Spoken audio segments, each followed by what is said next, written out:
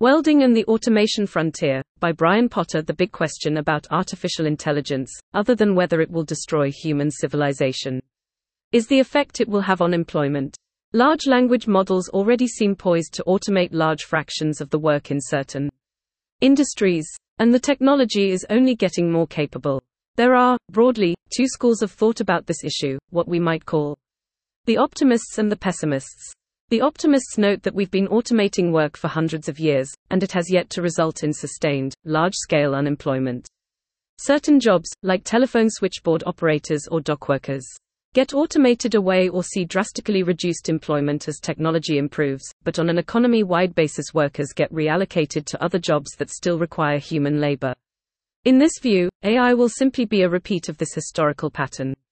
The pessimists, on the other hand, think that this time will be different. If an AI can do everything, or nearly everything, that a human can do, and do it for cheaper, there's no longer any economic reason to hire a human. In this view, AI will structurally reduce the demand for all human labor, the same way that cars structurally reduced the demand for all horse labor. Population in the US over time. As the saying goes, it's hard to make predictions, especially about the future. It's not yet clear what the ultimate impact of modern AI technology will be. But one thing we can do to try and understand the problem is take a closer look at the mechanics of how automation has happened historically. Understanding the specifics of how automation has happened in the past might give us clues as to how it will proceed in the future. A good job for drilling down into the specifics of automation is welding. Welding today exists right on the automation frontier. Some industries, like car manufacturing, have automated nearly all their welding, while others, like construction, have automated very little of it. Welding also encompasses a fairly narrow set of tasks that have changed comparatively little over a long period of time. This makes it easy to understand what, specifically, is being automated, how automation capabilities have advanced, and how advancing automation has affected welding employment. How welding works. There are two main types of welding to consider when talking about welding automation. The first is resistance welding. With resistance welding, the parts to be welded are pressed between two electrodes. Current then runs across the electrodes, and the electrical resistance of the metal between them causes the parts to heat up, melt, and weld together. Resistance welding can be done as spot welding, where just a single point is welded, or as seam welding, where a continuous seam is welded. Resistance welding is generally used to join thin materials, such as sheet steel. Welding diagram. The second type of welding is arc welding. With arc welding, an electric arc is created between a metal electrode and the metal to be welded, and the heat of the arc melts the metal. The arc is then moved along the joint to be welded. There are several different types of arc welding, such as MIG, TIG, and SMAW, which differ in things like the material of the electrode, whether the electrode is consumed in the process, and how the weld is shielded from the air. Metal arc welding, GMAW, also known as metal inert gas, MIG, welding, a common type of arc welding. In addition to these, there are other types of welding such as forge welding, laser welding, friction welding, and oxyacetylene welding. But for the last 100 years most welding, and most welding automation, has been done with either resistance or arc welding. A brief history of welding automation. Machines to automate the welding process were built very early. Resistance and arc welding were both developed in the late 19th century, and by the early 20th century automatic machines had been built to do both. Resistance welding machines were particularly simple to build, as all the machine had to do was position the welding electrodes correctly with respect to the parts to be welded, press them together, and run the current. Machine from 1912 that would automatically bend the wire and spot weld the ends together, via American machinist. Automating arc welding was more complex. Unlike resistance welding, arc welding had a variety of parameters that needed to be controlled, such as the feed rate of the welding electrode, the traveling speed of the machine, the current and voltage, the distance and angle the electrode was held from the base metal, and so on.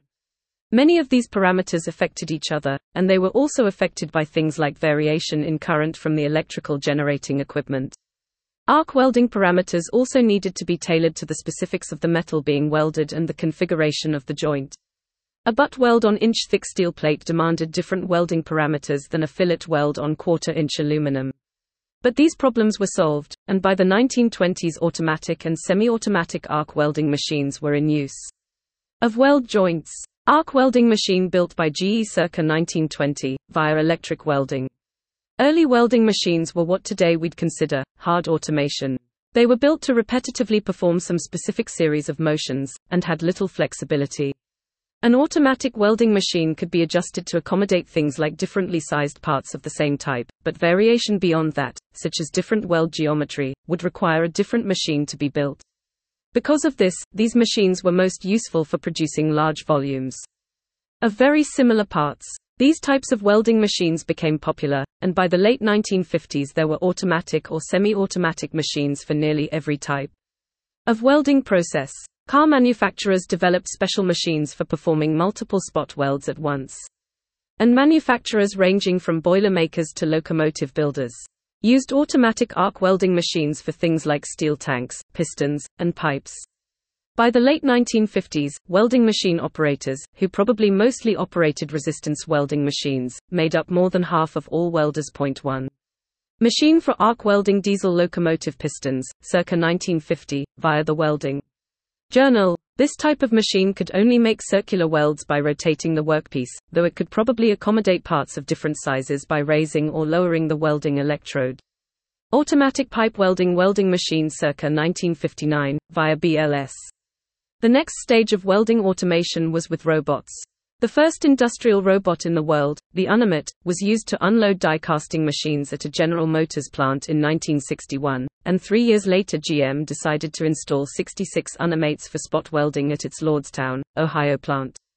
By 1980 there were several thousand robots working in the car industry around the world, and 65% of them were being used for welding. Unlike previous, hard, automation, which only did one thing, a robot could be adapted to different types of tasks by reprogramming it. 2 This was especially important for the car industry, which had historically retooled or scrapped a significant amount of machinery whenever a new car model was introduced. 3 But with robots, retooling could be done just by feeding them a new program, greatly reducing capital costs. The car industry quickly became the largest consumer of industrial robots. As with the early 20th century welding machines, spot welding, being simpler than arc welding, was automated with robots first. 4 By the early 1980s, spot welding robots were common in the automobile industry, while arc welding robots were still somewhat experimental. With spot welding, the robot just had to move the spot welding gun into the correct position. It, mostly, didn't matter how it got there or how smooth the motion was.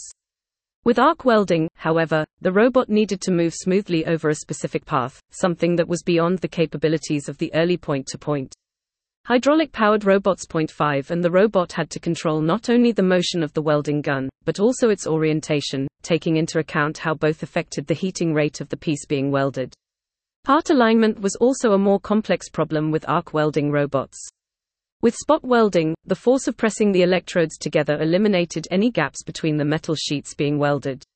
But with arc welding, which was done on thicker, heavier parts, there wasn't any way to squeeze them together to eliminate gaps, and variation in part thickness or part fixturing could slightly change the joint geometry. A human welder could naturally compensate for this sort of variation by making adjustments on the fly, but a robot programmed to follow a specific path with specific welding parameters could not. Welding versus arc welding robot installations in West Germany in 1984. There were basically two strategies for addressing this. The first was to reduce variation and increase the precision of the arc welding process and the processes upstream of it, so a pre-programmed, repetitive process would work reliably. The second was to use sensors and feedback mechanisms to give welding robots the ability to compensate for variation that did occur. Getting robots to arc weld successfully seems to have required both. On the variability reduction side, electric drive robots were introduced in the 1980s, which were more precise and could more easily trace smooth, continuous paths than hydraulic-powered robots. More powerful computers and higher capacity computer memories made it possible to calculate and store the proper continuous paths. Prior to this, arc welding systems would cheat and use point-to-point movement with closely spaced points. Manufacturers adjusted their upstream processes to produce more uniform parts with less variability. Part tolerances were reduced in things like metal stamping, jigs and fixturing were made more precise. New handling methods were introduced to prevent parts from being damaged moving between stations, and parts were thoroughly cleaned before welding. To compensate for variation, a variety of weld sensing technologies were developed that would allow the robot to maintain the proper position with respect to the weld. These technologies basically fell into three categories. The first were basic touch sensors. The robot would move until the welding wire touched the part, which completed an electrical circuit and indicated that the robot was touching the part to be welded. By moving along different axes, a simple map of where the part was with respect to the robot was created. Touch sensing was simple and reliable, but it was slow, and couldn't do much more than help the robot find the part. Touch sensors could also be used to ensure a welding gun was following a groove to be welded, but this was more common in hard automation welding. The second type of weld sensing technology was through arc sensing. With through arc, the robot would be programmed to weave back and forth as it welded. This would cause the length of the arc to change as it got nearer and farther from the base metal, which would change the current and voltage in the arc. This allowed the robot to stay centered on the weld seam, compensating for things like part misplacement or heat distortion. Sensing. As the arc weaves back and forth, the voltage changes, enabling the robot to stay centered on the weld seam. The third type of weld sensing was vision-based. By measuring the reflection of laser light, a robot could calculate the location of the piece to be welded, similar to touch sensing but without having to actually touch the workpiece. Lasers could also be used for seam tracking. By measuring the reflection of laser light in front of the weld location, the seam could be located and the robot could follow it exactly. Laser seam tracking could also compensate for variation in the gap between the parts to be welded. The laser could measure the thickness of the gap, and then automatically compensate by changing weld parameters. Other types of weld sensing technology were developed, such as acoustic seam finding, but touch, through arc, and laser-based became the most dominant. By the late 1980s these technologies were well established, and they remain the most common type of weld sensing technology today. Robotic welding also benefited from more general advances in robotics technology. Lifting capacity increased, which enabled larger welding guns. More degrees of freedom were added, which gave robots more flexibility and enabled them to reach previously inaccessible places. Computer power continued to increase, which enabled faster seam tracking calculations and allowed the robot to move faster. Over time, robot manufacturers and automation integrators developed ways to make it easier to integrate robotic welders into manufacturing environments. Manufacturers learned how to design parts that were easy for a robot to weld. Programming the robot was simplified. Historically, programming a welding robot was a slow, tedious process that required entering commands into a teach pendant. But modern welding robots can be programmed quickly with user-friendly software, or by physically moving the robot through the proper motions. In some welding machines, the welding program can be created automatically by feeding it a CAD file of the part to be welded. Robot manufacturers also introduced collaborative robots, or cobots. A conventional industrial robot isn't safe to work near, just like any other piece of rapidly moving industrial equipment. But a cobot is designed to limit the amount of inertia it exerts, and has feedback sensors that can stop it if it impacts something, making it safe for humans to work near. This makes a cobot somewhat easier to integrate into an existing shop. Today, automation integrators sell turnkey robot welders that consist of a collaborative robot and welding equipment mounted to a movable cart. The robot can be moved into position, programmed, and start welding in a matter of minutes. Cobot welding tool from Vectus. There are also efforts to apply AI and computer vision technology to welding automation. Startups like Path Robotics and companies like Abergy, for instance, have robotic welding systems that don't require programming at all. These systems look at the part to be welded using a 3D camera, and compare what they see to a CAD file of the part or parts to be welded. They then work out where the welds are, and the path that the robot needs to take to create the weld. This lets the robot compensate for things like changes in part position, variation in part dimensions or gaps, and clamps or fixtures that might interrupt the path of the welding robot. It's currently something of an open question whether this technology will be competitive with manual programming, which continues to get easier. So, welding automation started with specialized machines that repetitively performed some specific welding motion. These early machines had no ability to sense or respond to feedback from their environment, had limited ability to handle different sorts of tasks, and required humans to operate. They could often only be justified for producing large volumes of very similar parts. With the advent of robots, welding automation gained more flexibility. Instead of scrapping or rebuilding machinery when the welding task needed to be changed, you could simply reprogram the robot. Because robots were still expensive capital equipment that required large production volumes to justify, they were initially most widely adopted by automotive manufacturing, which had both very large production volumes and frequent retooling requirements for every new model change. The first robots could only move from point to point in jerky, uncontrolled motion, which only made them suitable for spot welding, but as the technology advanced, robots were able to successfully arc weld as well. Over time, welding robots gained slightly more ability to sense their environment and compensate for things like mislocated parts and variable gaps in weld joints, but these capabilities were specific and narrow. They couldn't compensate for things like a clamp that impeded that path of a robot, or a part that was too dirty to weld properly, or a part that was oriented vertically instead of horizontally, or any of the other thousand things that a manual welder could automatically adjust for. Today, this sensing ability is still fairly limited. Companies like Path Robots and Apergy are trying to push back this automation frontier somewhat, but their options are still limited in what sort of environmental variation they can handle, such as cleaning dirty parts. Automation and the welding job market. How have advances in welding automation affected the welding job market? If we look at welding employment over time, we see a peak in 1980 at just under 800,000 welders, declining to around 430,000 welders today, though welding employment has actually risen since 2010. BLS and census data. Interestingly, we see the largest decline not in manual welders but in welding machine operators. In 1959 there were an estimated 200,000 welding machine operators in the U.S., compared to just over 30,000 today. BLS and census data. Of course, this is confounded by other changes in U.S. industries over time.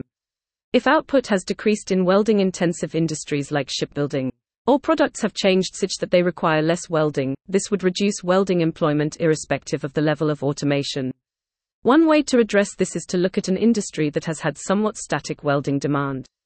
The car industry is a good candidate. Car bodies are mostly made by welding together pieces of steel, and this has been true since the early 20th century. 6. If we look at welding in the car industry, we see the same basic trend. Welding employment peaked in 1973, right around when robotic welding was introduced, and has steadily declined since then. But while manual welding employment has fallen by about 50%, welding machine operator employment has fallen by close to 90%. This would be even more stark if we adjusted for vehicle output, which increased from about 9.6 million in 1973 to about 12 million today.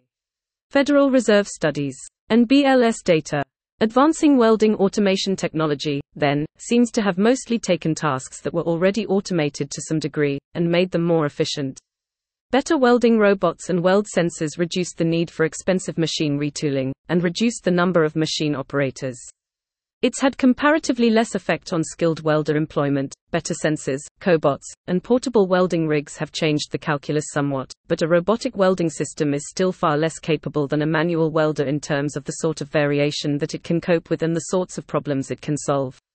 A robotic welder also remains an expensive piece of capital equipment, starting in the neighborhood of $50, $100,000 even before you add in things like laser seam tra.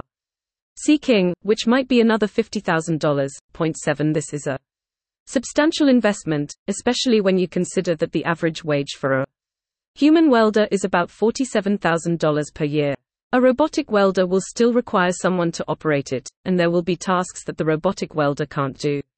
A robotic welder is faster than a human and can work hour after hour, day after day without taking a break. Typical estimates range from 3 to 6 times as productive as a human welder, but taking advantage of that requires a high enough volume of output to spread the costs over. A human welder is less productive, but remains more flexible than a robot, and evidently enough welding tasks require that sort of flexibility that much welding in the US is still done manually. Interestingly, the pitch for a lot of robotic welding systems is often more focused on the difficulty of finding skilled welders, rather than on the potential cost savings of a welding robot. Landing page as of November 22, 23. Thanks to Josh Neiman for conversations which informed this piece. All errors are my own. 1. It's a little difficult to be sure of the numbers here. This BLS publication gives about 200,000 welding machine operators in 1959. The 1960 census lists about 390,000 people working as welders and flame cutters in 1960, and another BLS Publication gives about 300,000 people working as welders in 1956.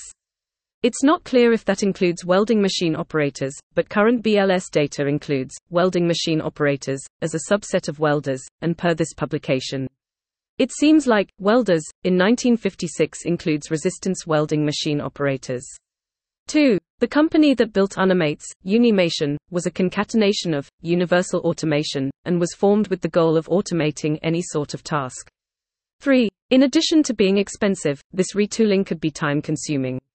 When Ford changed from producing the Model T to the Model A, the Rouge plant had to shut down for 6 months to retool. 4. Thought welding was in fact simple enough that it could be done using open-loop control, which didn't provide any feedback information to the robot. 5. Early arc welding robots would apparently try to cheat this by defining a series of closely spaced points for the robot to travel to, with mixed results. 6. This article gives 4,000 spot welds on a Renault Dauphine in 1960. This report gives around 2,900 spot welds in a recently launched new car in 1982. This book gives 4,000 welds for a Saturn in 1998. Various sources, such as this paper, indicate that the number of spot welds in a car today is around 3,500–6,000. In some ways, though, the car industry is not especially representative, as they're an especially heavy user of automation, something we'll have to keep in mind. 7. A cobot solution will be up to around twice as expensive as a normal robot.